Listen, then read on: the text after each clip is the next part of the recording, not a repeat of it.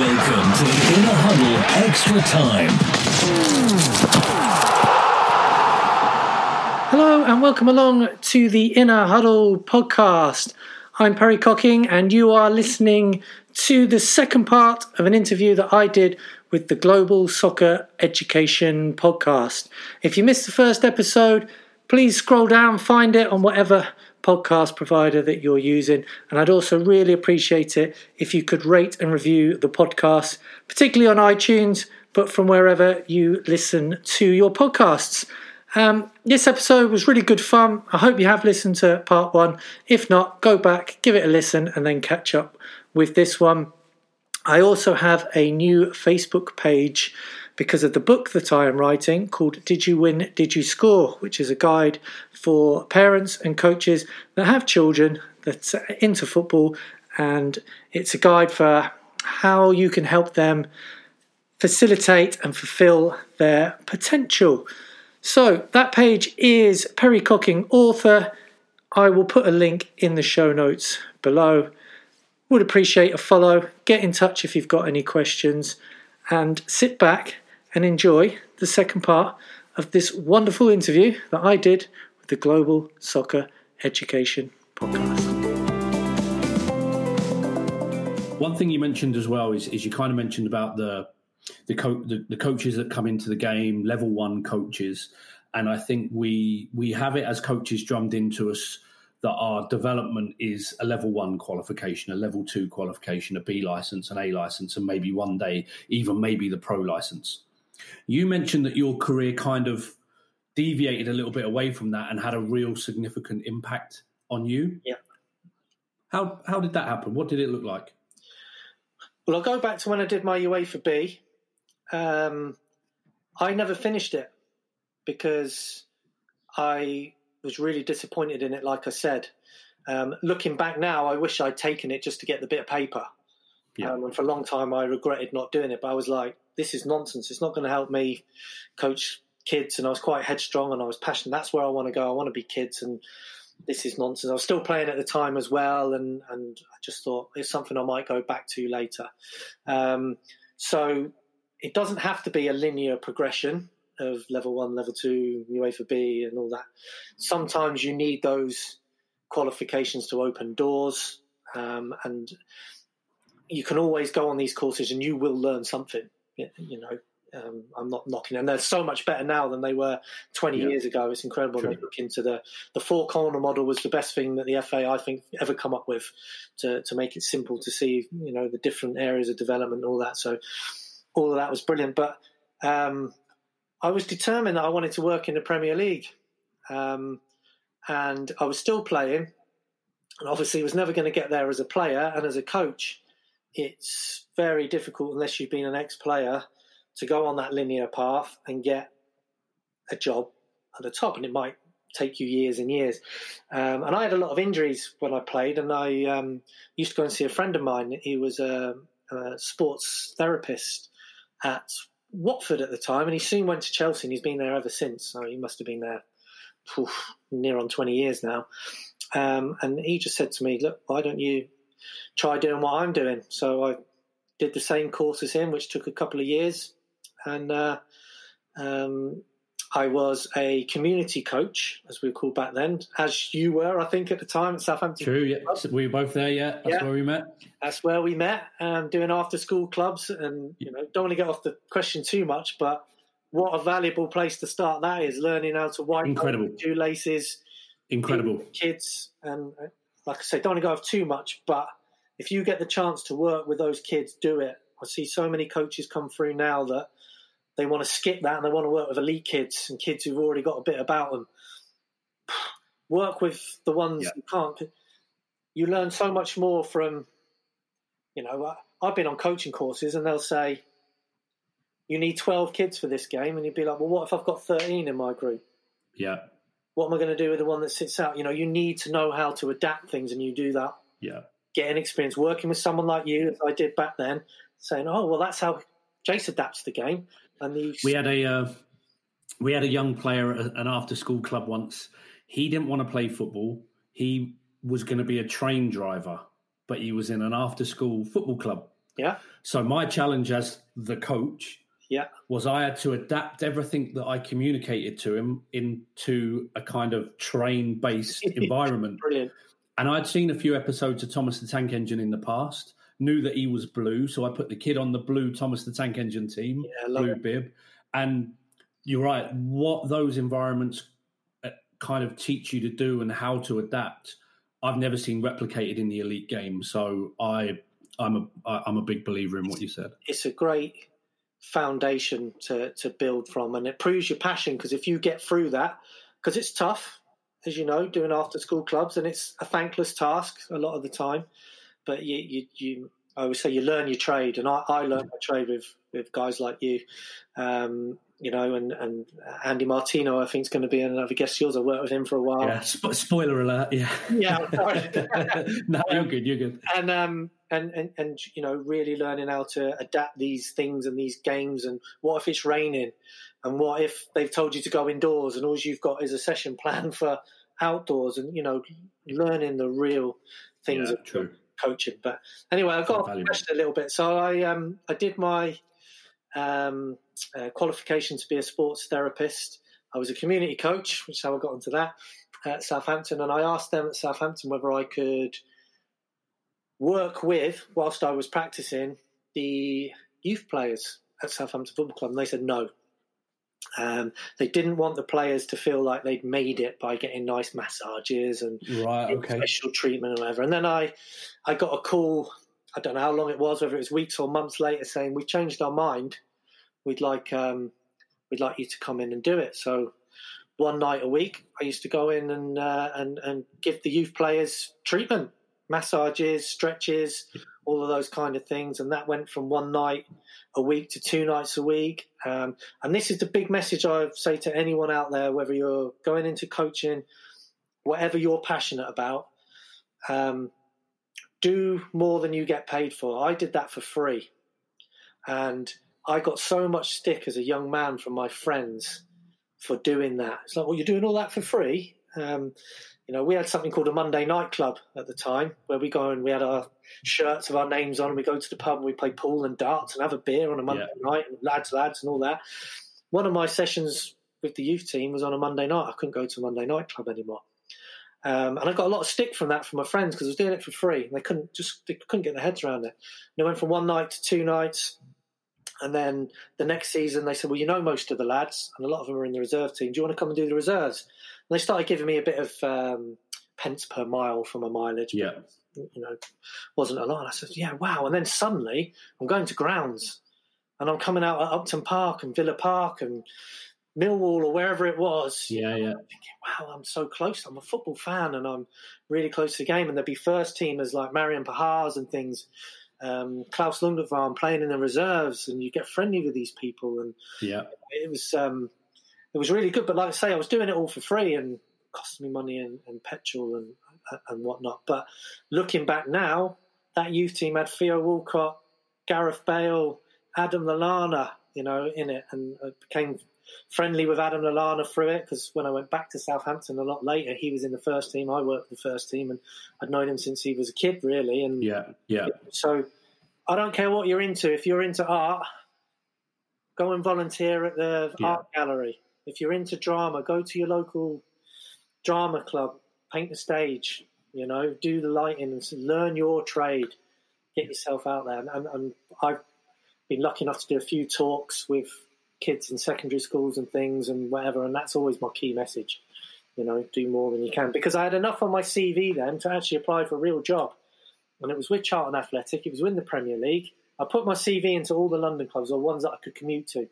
And I got a call from the head of science, I guess it was then, at Charlton Athletic, saying, come down for an interview. And I came down. I stayed the Sunday night in London on my own in some cheap B&B, and then Monday morning I had my interview and with the physio and the head of sports science, and they said, we'd like you to do a week's trial. And I said, brilliant. I said, starting when? And they said, now. And I was like, wow, unbelievable. So went downstairs. The lads had been out training, the first team, and Matt Holland was on the massage couch, and it was like over to Matty, and he was the first pro player at Charlton Athletic that I massaged, and I still speak to him today, and learn from people like that. And so I had this double pathway of, and I got to the Premier League. I qualified in 2004, I was in the Premier League by 2006. And there's no other way you can do that in coaching or any other way. Maybe as a chef, something like that, you can get there, but actually working with the players. Anyway, but a bit like I said about coaching, I don't think you could do it now because people like myself were seen to have done it. Other people wanted to do it. And so the market, if you like, got saturated, and suddenly there was loads of sports therapists and different courses coming up that weren't so good. I mean, I did 2 years at probably the London School of Sports Massage.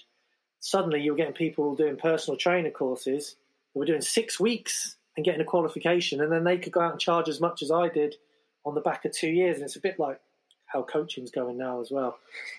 So I don't think you could get to that level like I did nowadays. So I was lucky. But I kind of deserved the luck because I did the 2 years for free at Saints. So it was 1 year in the Prem. Sadly, we got relegated. I did a year in the Championship. I had to put my coaching on hold, but it gave me 2 years of access to Chris Powell, Jimmy Floyd Hasselbank, Andy Reid, Danny Mills, people like that. And I knew that coaching was still my passion. So I would be talking to them about coaching and how they became players. Jimmy Traore was with us. He just won the Champions League with Liverpool, the FA Cup the year after, and then he was with us. I was talking to him about his life and how he grew up as a footballer. And again, there was a lot of street football and a lot of futsal and a lot of pickup games, as you might call them over there. And then I got made redundant from Charlton. Sadly, we didn't get promoted back into the Premier League. The parachute payments ran out and redundancies were made. And I was nailed on to go to Arsenal, which would have been fantastic at that time with some of the players they had. Henry and people like that, I think, still there at that time. That fell through. Funnily enough, now the guy at Charlton that I was working with at the time, he's now at Arsenal and been there years. Right, okay. And then, because Ian Dowie was my first manager at Charlton, and then he got sacked and Alan Pardew came in. Ian Dowie had gone to QPR, and he'd said about coming over with him at QPR, and I was nailed on to go to QPR. I moved house to that side of London, and it fell through because he got sacked, or was looking like he was going to. Results weren't going well. So I think the recruitment department didn't want to bring in an Ian Dowie man and then be stuck with me or whatever. And I thought, I can't be doing this. Can't have that instability in my life. I'm going back to just focusing on coaching. So I'd taken a break, but I still owned the franchise to the Brazilian soccer school. So I just started that straight back up. But I had to commute from London all the way back to where I was based and where my franchise was in Salisbury and Andover. And sometimes when I was starting up, I was travelling all the way from London, about an hour and a half, to do a session for 4 kids and travelling all the way back, and it wasn't covering the fuel money. But I knew I had to start somewhere and start that journey again. And then I was lucky because Southampton Football Club then came back in for me as a first-team masseur. So I completed what, I don't know, maybe a dream, if you like, because I've been with the youth team at Saints, the reserve team at Saints, and then I was with the first team and we were in League One, and that's probably the best year of my life. But at the end of it, I had to choose whether I was going to be a coach or I was going to be a sports therapist, and I chose coaching because, as you can probably tell, it's where my passion's at and where I thought I could add value. And what I'd learned from the pro game, I thought I can put into my coaching, and I'm going to be miles better for it. I can add more value to the children's development. Had I known we were going to get 2 promotions on the trot to the Premier League, I was there for the first one from League One, and they got straight in the Championship. I might have stayed around. True. But, it wasn't for me. So I quit that and quit that pathway and focused everything into my coaching.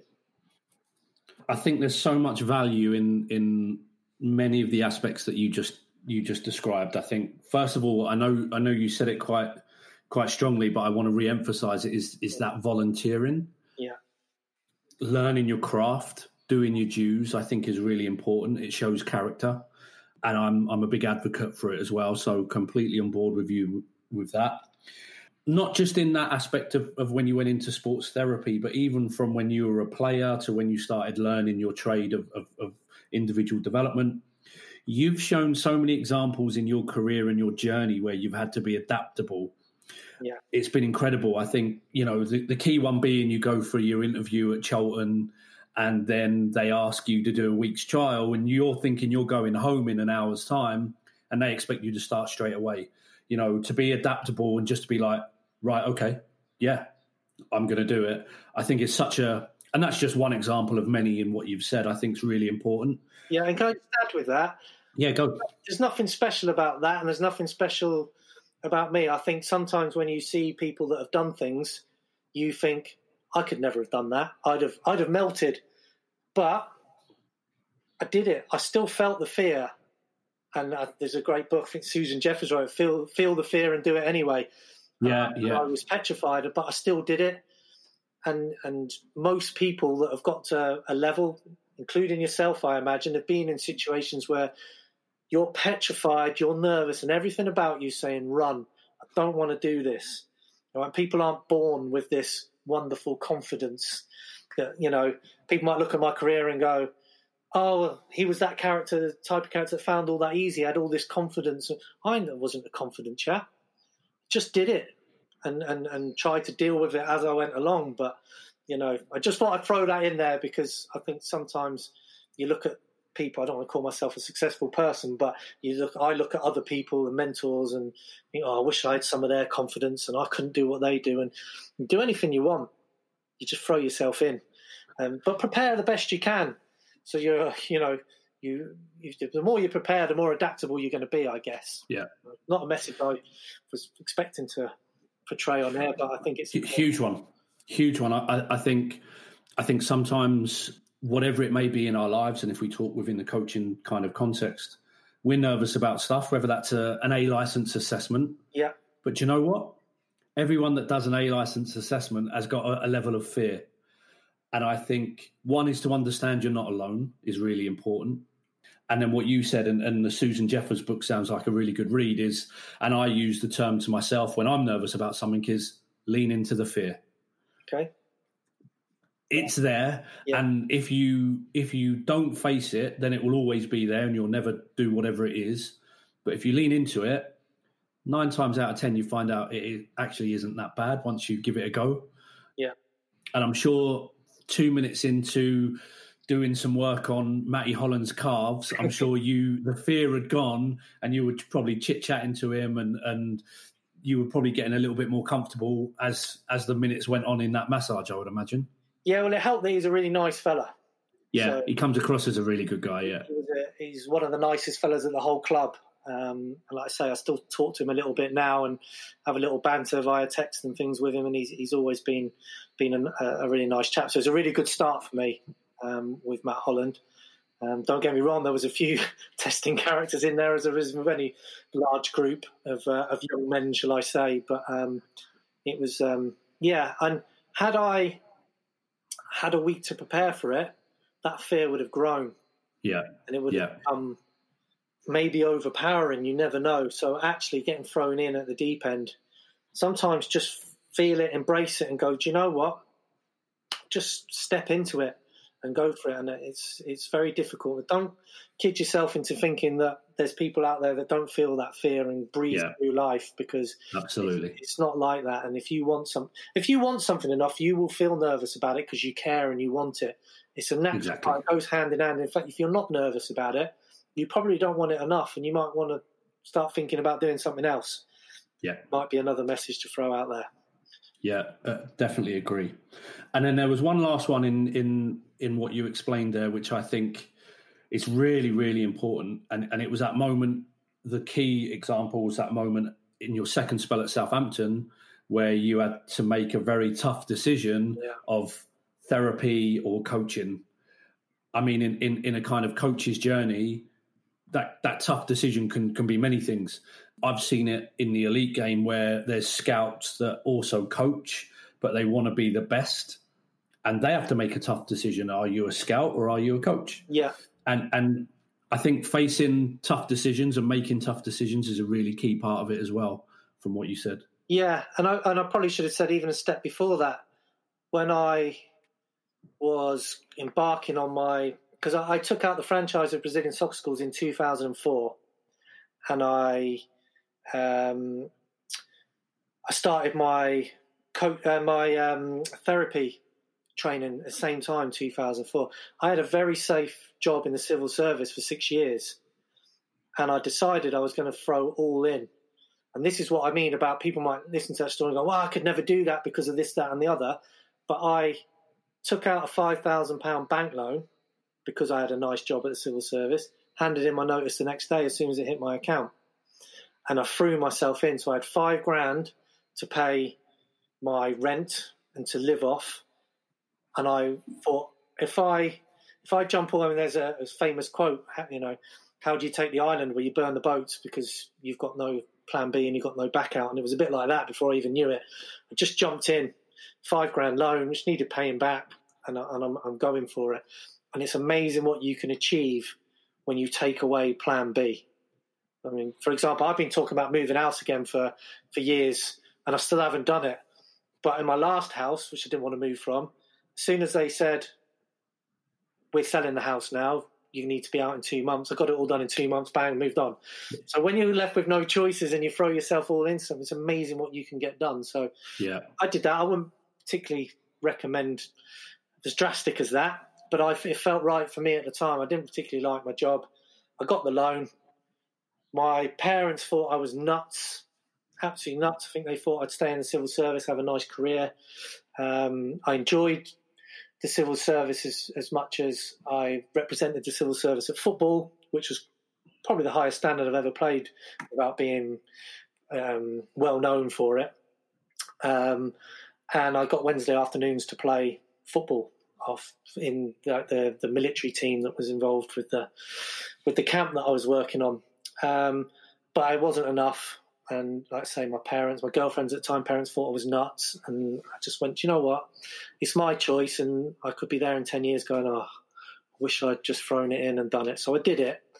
And like I say, it was in at the deep end, and sometimes you have to swim. So that's what I did. But I didn't. You don't always need a detailed plan of where you're going to go. And, if you climbing the stairs or climbing Mount Everest all starts with one step. Massive. So, yeah. And there will be, on whatever journey you embark on, choices to be made, decisions to be made, hard times. I had them when I got made redundant. When I left Southampton, I cried. Grown man, and I cried because it was the best year of my life. Those lads, Dan Harding, Adam Lallana, all of those lot, and I still speak to these guys, and we had a real good bond as a group. Richard Chapman, I've been over to stay with him in LA, and real nice stuff has come out of it. But I knew I was giving something up for something that I hoped that one day would be better. I didn't know, So there will be pitfalls and, I say, decisions and things to make in your journey. It's not a linear, straight line. This is where I want to go. This is where I'm at, and go there. That's why I don't like taking shortcuts. And a lot of young coaches want to take the shortcuts to get, from point A where they are to point B, which is where they want to be, and they take these shortcuts to get there. Learn your trade, volunteer. I get a lot of coaches asking me for work and for jobs, and I sometimes say, depending on what I feel, come in, work with me for 6 weeks for free. Some of them I've never heard from again.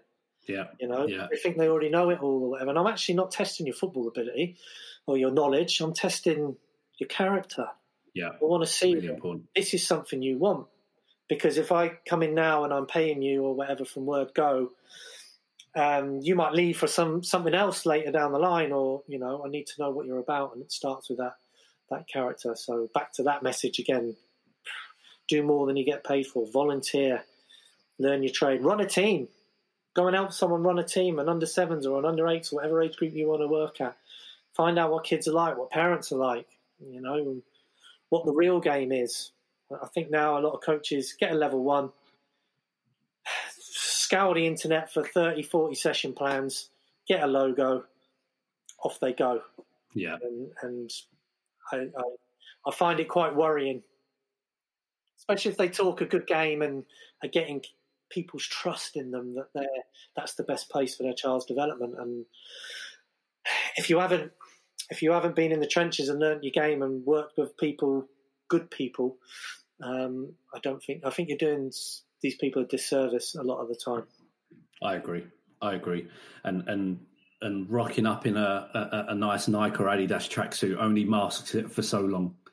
Yeah, well, there'll be coaches who want to go to a bigger club, even as a community, to get a tracksuit for a Facebook profile picture wearing a Southampton tracksuit or a Bournemouth or a Chelsea or whatever it might be, And I've seen it. I've seen people that were in a good place, but an opportunity's come up to be a community coach at Chelsea, and they get to wear the same kit as Chelsea, so they can swan around and have photos, and it's actually a real shame. Wear it in the supermarket. All of that, yeah. And I know we probably joke about it and have jokes about these, things all our careers, but it's true and it happens. Yeah, absolutely. It's a shame. Perry, look, I'm conscious of your time. I've got one last thing I want to ask you about, and I fear it could be a big one, particularly with you, Perry. Yeah. From a career journey point of view, I think the discussion's been incredible. A big part of kind of the coaching environment now is this conversation around recreating street football, which I think has actually been more complicated than the coaches, the academies anticipated. Yeah. What would you give for coaches that can see the value in recreating the street game? What advice would you give to someone that wants to kind of include those components within their training sessions? It's a great question. I guess sometimes less is more. There's a big pressure on a coach, especially if they're getting paid, to be seen that they're coaching. So tipping up and just letting the kids play often doesn't come into their mindset or their thinking, because they feel like at any stage, I've got to stop this game and go, stop, stand still. What could you have done better there? And these kind of traditional, if you like, conventional coaching methods going back years. So don't feel under pressure to coach all the time or being seen to coach. And it is a very difficult one. You might have a boss that wants to see you working, see you coaching. And I think, and for bosses and people like that, if your coach, or if you as a coach can justify what you're doing and what you're trying to do. And actually, I've got people at Saints who say the same to me as in my role there, because I'm back there now as a coach again and a scout. It's amazing how my life's been entangled with Southampton.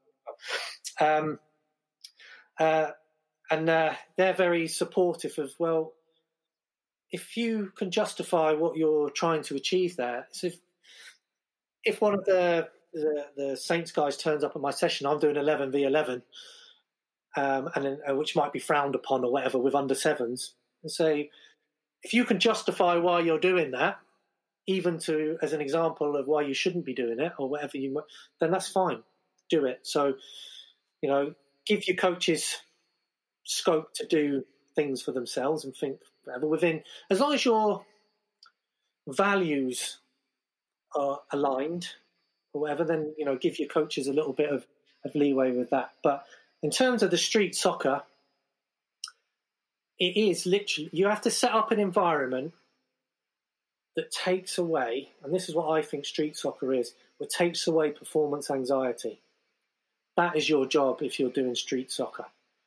So if you're doing street soccer or any sort of game where you're still selecting players from that game, there's performance anxiety. Okay, if you're trying to do street soccer at the Burnley Academy or the Saints Academy and it's being filmed, there's performance anxiety. All right, if your coach is watching, he's picking the team on a Saturday, then you'll get performance anxiety. So whatever you can do to take away that anxiety, so you have to communicate that this is a session where you are free to express yourselves and try things. And what I've learned as I've got older is I now set up sessions where kids make loads of mistakes, because that's where the learning opportunities are. But it doesn't look good for parents watching, and it might not look good for a boss or anyone else. It's not aesthetically pleasing sometimes. And I think a lot of coaches go into it trying to impress other people. So they might set up X, Y, and Z type coaching with you pass to them, you overlap to there, they knock it in, we'll knock it in the box. That type of thing. It looks really pleasing. Now it's your go. Boom. And then when you analyse it, they've had 10 touches of the ball. You know, the ball's gone wrong. You haven't quite got over what you wanted. It's no decision making. No decision making, no adaptability, and no creating scenarios and situations that are real and might, you know, they might encounter and have to. You want players that are adaptable. So you need to put them into situations where they have to adapt. And I know the expression's been used before, but let the game be the teacher. You can put constraints on that game that help get where you want the kids to go. But if you're telling the kids what to do, it's not as good as if you set a constraint where the kids solve that problem for themselves in their own way. Then it sticks, then they're developing. And I often use it, you know, the expression, you can teach a kid to do a nice painting by doing paint by numbers. And I think a lot of coaching is doing paint by numbers to get an instant picture. Wow, look at this instant paint by number pictures. It's really good. You can put it on the fridge. Then ask them to recreate that on a blank canvas and they got no chance. No. So you need to give kids that blank canvas and give them the opportunity to doodle, to experiment what their style is. It might be watercolours, it might be pastels, it might be bold, it might be whatever. But they need to experiment and learn. It's the same with football, and that's what street football is and about, is giving these kids the environment to make mistakes, express themselves with no pressure. Like I say, if you're getting selected for the match on Saturday based on your performance in street soccer, it's not really what it's about. And it might be that if you have a street soccer night or one of these nights, that you let someone else come in to run it. They must be qualified with first aid and all those things, DBS checked. But someone else, and the person that's picking the team and all that, take away that anxiety, get them gone. You know, just little things like that might be a good tip. And that, you know, I wish we did it more at Southampton Football Club. Had these nights where kids, cameras are going off. We're not analysing, doing your traffic light system on your performance, analysing whatever they do at these clubs, you know, in the academies. You're having fun, and kids develop better when they're having fun, and they'll learn more about themselves when they're trying things. And as coaches, it's our job to show kids what's possible and then to help them learn how to learn.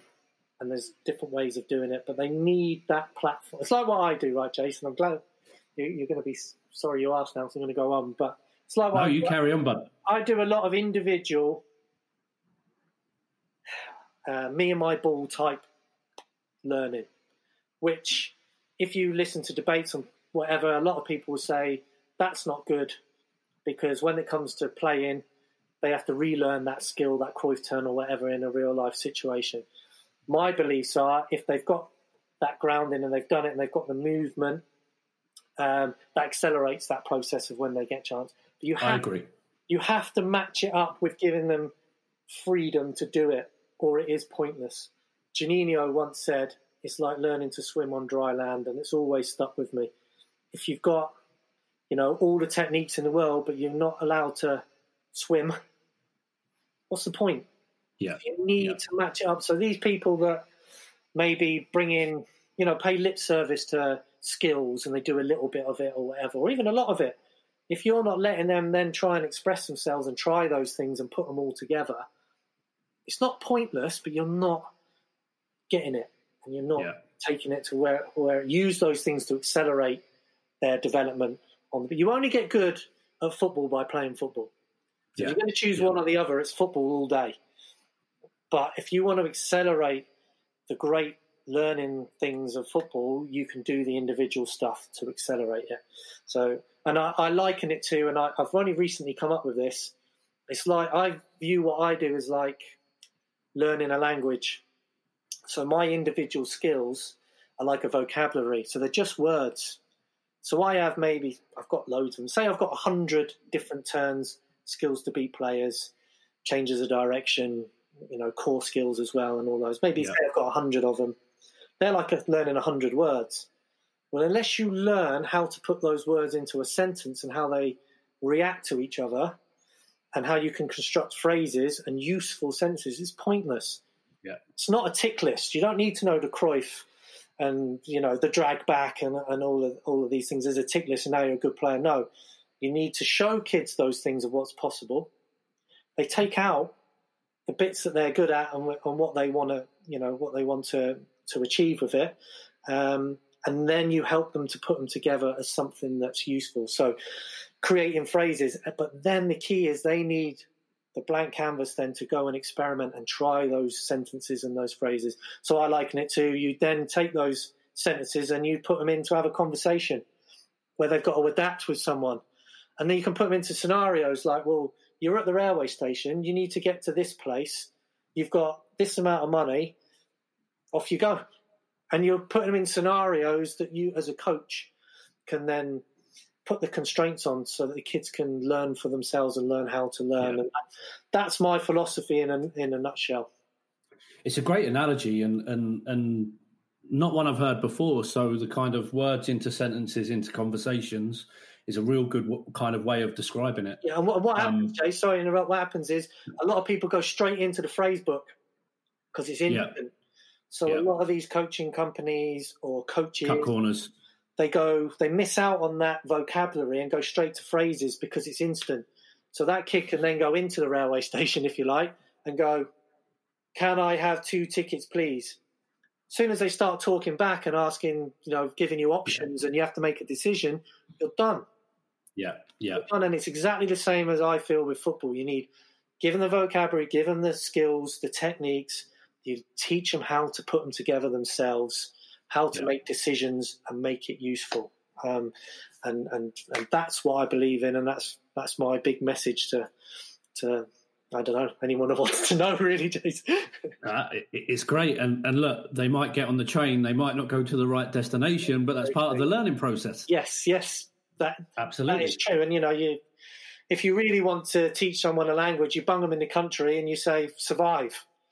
And it's not quite as harsh as that, but you do need that at some point, throwing them in and letting them adapt and make decisions and learning from the mistakes that they might make. Like you said, I found myself on the wrong train. I'm in a restaurant and I've ordered fish. I don't like fish. I thought it was a steak, and you learn from it and you adapt. Yeah. And it becomes, football can be a language. So that's my new analogy, if you like, that I'm working. Because I try these things to try and explain to people and your parents, in simple terms of what it's all about. And you might go somewhere where he's learning loads of phrases, but if you want them to be the best they can be, take a step back, learn more words, learn how to structure them and put them together so they can create their own sentences, and you can throw away the phrase book. You don't need it. Yeah. And it's the same thing with my philosophy of football. And I'm writing a book at the moment as well, Jace, where I was just about to bring that in. I was going to link it to your guiding the parents. Yes. It was my next words. Well, yes, I'm trying to, because I'm massive on, for coaches, there's so much information out there which we've already touched on. Too much, in fact. Some's good, some's bad, some you pay for, some you don't. And it's become a bit of a problem for coaches, but it's out there. But guidance for parents, there's not a lot there. You're at the mercy of these people that you don't know much about. You might know they're safe because they've got a DBS and they've done the safeguarding, but in terms of children's development, socially, psychologically, technically, all the other facets, you're at the mercy of them. And I think parents need to ask more questions. They need to know a little bit more about how children learn, and that there's nobody more important to a child's development in football or in life than the parent or the parents or the guardians, whatever your situation might be. And I don't think that they realise how important they are. They're, my kid likes football, I'll put them in at the club. They're really into football. oh, I'll get my one-to-one coach. Is that one-to-one coach any good? Is the place you've put them in any good? What's their philosophy? How are they helping your child? Yeah. And it doesn't matter if they've worked, like I'm lucky to have with Adam Lallana and Alex Oxlade-Chamberlain and things like that. Ask questions. Don't just assume that what I did with them is going to work for your child. Yeah. You know, do I want your 20, 30, 40 quid cash and go home? Or do I want to help your kid be the best that they can be? And how am I going to do that? And I think there's a lot of parents that need a bit of guidance, and it will be lots of tips and hints. And it won't be a follow this format and your kid is going to come out the other end as a star or whatever. I don't want that. I want it to be, this is going to help your child be the best person that they can be on and off the pitch, and have values and how they can learn life skills and how you can enhance their journey rather than hinder it, if that makes sense. So, sounds like you're developing the parents' contribution to the environment. Yes, very much so. And you can definitely can't tell whether a kid's going to make it, but I can pick you out kids based on their parents that definitely won't, because of the way they are and the way what they're doing and the pressures that they're putting on the kids and how they're shouting at them and their body language and pep talks in the car on the way home and all those kind of things that parents just make up. They don't, they haven't got any background knowledge to it. They know their kid better than anyone, and that's the best start. But then if you can add it with a bit of knowledge of body language and how you can bring out the best in your child and how you can help them over adversity and dealing with nerves and all of those type of things, and the best place that they can be and what to look for and all those kind of things, and should I sign them at a pro club and this, and a bit of advice, then there's no one more important than the parent. Completely agree. So, Perry, what can the listener do to kind of engage with that book? Well, at the moment, I'm still in the writing phase. And the trouble with writing a book is, like, for instance, chatting with you today, I'll have picked one thing or two things up from it that I think's got to go in a book. Yeah. It's where do you stop that and go, right, it's ready? And the answer is it'll never be ready. But it's a bit like anything else. We've already talked about throwing yourself in the deep end. At some point, I've got to finish it and go, right, this is complete. But unfortunately, with writing a book, that's a snapshot in time. And then 6 months later, I might think differently about things. So I need to make it clear in the book that it's my experiences of being in and around the game from reception year, 5-year-olds, right through to Champions League winners and Premier League winners. I think last time we spoke, Liverpool hadn't won the Premier League then. No, but they've just won it now, You've got a couple in there. Adam Lallana and Alex Oxlade-Chamberlain, who I work with as a football coach as well as a sports therapist. And it's my experiences and what I've learned all the way that's worked for other parents and other children, and things that haven't worked for them. Doesn't necessarily mean that, it might work for your kid, but it'll give everybody something to think about, So it's not ready yet. I'll let you know when it is. But my name, obviously, Perry Cocking. You can find me on Facebook, or Pezzaz, which is PEZZAZ, Street Soccer and Skill Tech Scheme. So we have an online skill tech scheme for technical development, which we've got people from all over the world, America, Australia, obviously the UK, that are part of it, and they can get access to these individual videos that I do and stuff like that. So you can find me that way and just engage and ask questions, and when the book's ready, hopefully you'll want to buy a copy. Definitely, which will be great. And Andy Reid, my mate from Charlton, where I met him, and Republic of Ireland player, he's doing the forward for it. Danny Mills is doing the forward for it. So I've got both of them involved. And hopefully, when I launch it, Charlie Webster will come and be there on launch night as well. So really looking forward to it. I think, from my knowledge, that there isn't a great deal of resources out there for parents. And this sounds like it could be a bit of a Bible for not just coaches, but clubs as well, to make sure that the parents are given copies. Possibly, who knows? Yeah. And it started off with, I wanted to give more guidance to the parents that came into my soccer school. That was where it started. And now speaking to people who've said, I think it's a really good idea, and I'd be interested in getting a copy, and I wish I'd had something like that. And I started thinking, well, actually, maybe it can be a bit wider, audience than what it was initially for. So it's I'm under pressure to get it done now, because I've actually thrown it out there that I'm doing it. So it's out in the public domain. It's what you said earlier. You've made the decision. You've now got there's no plan B. You've got to get a book out there. Yeah, and I do have a podcast myself called The Inner Huddle. So I have regular guests on there, and I have people sending in questions. The idea behind that, similar, parents, even players can ask questions. Anything you want to know. How does my kid get scouted? My kid's coach is shouting, what should I do? Anything you want, I will address and give you my little bit of experience thrown in of if I've had situations like it myself, or what I would do in that situation. Might not always be right, but it's advice built on experience now. I think I can say that after the amount of years I've been in the game. I don't think that can be argued. I think your mindset, your philosophy, your beliefs, I think have been chiseled away over a number of years. Yeah. I won't make you feel too old, but you've got plenty of experience to be able to justify what you've said and what you've done, which is great. So obviously for the listener, there's a book going to come out at some stage in the future. Be mindful of that. Yeah. Perry's obviously shared his Facebook details, so you can kind of catch up with Perry there.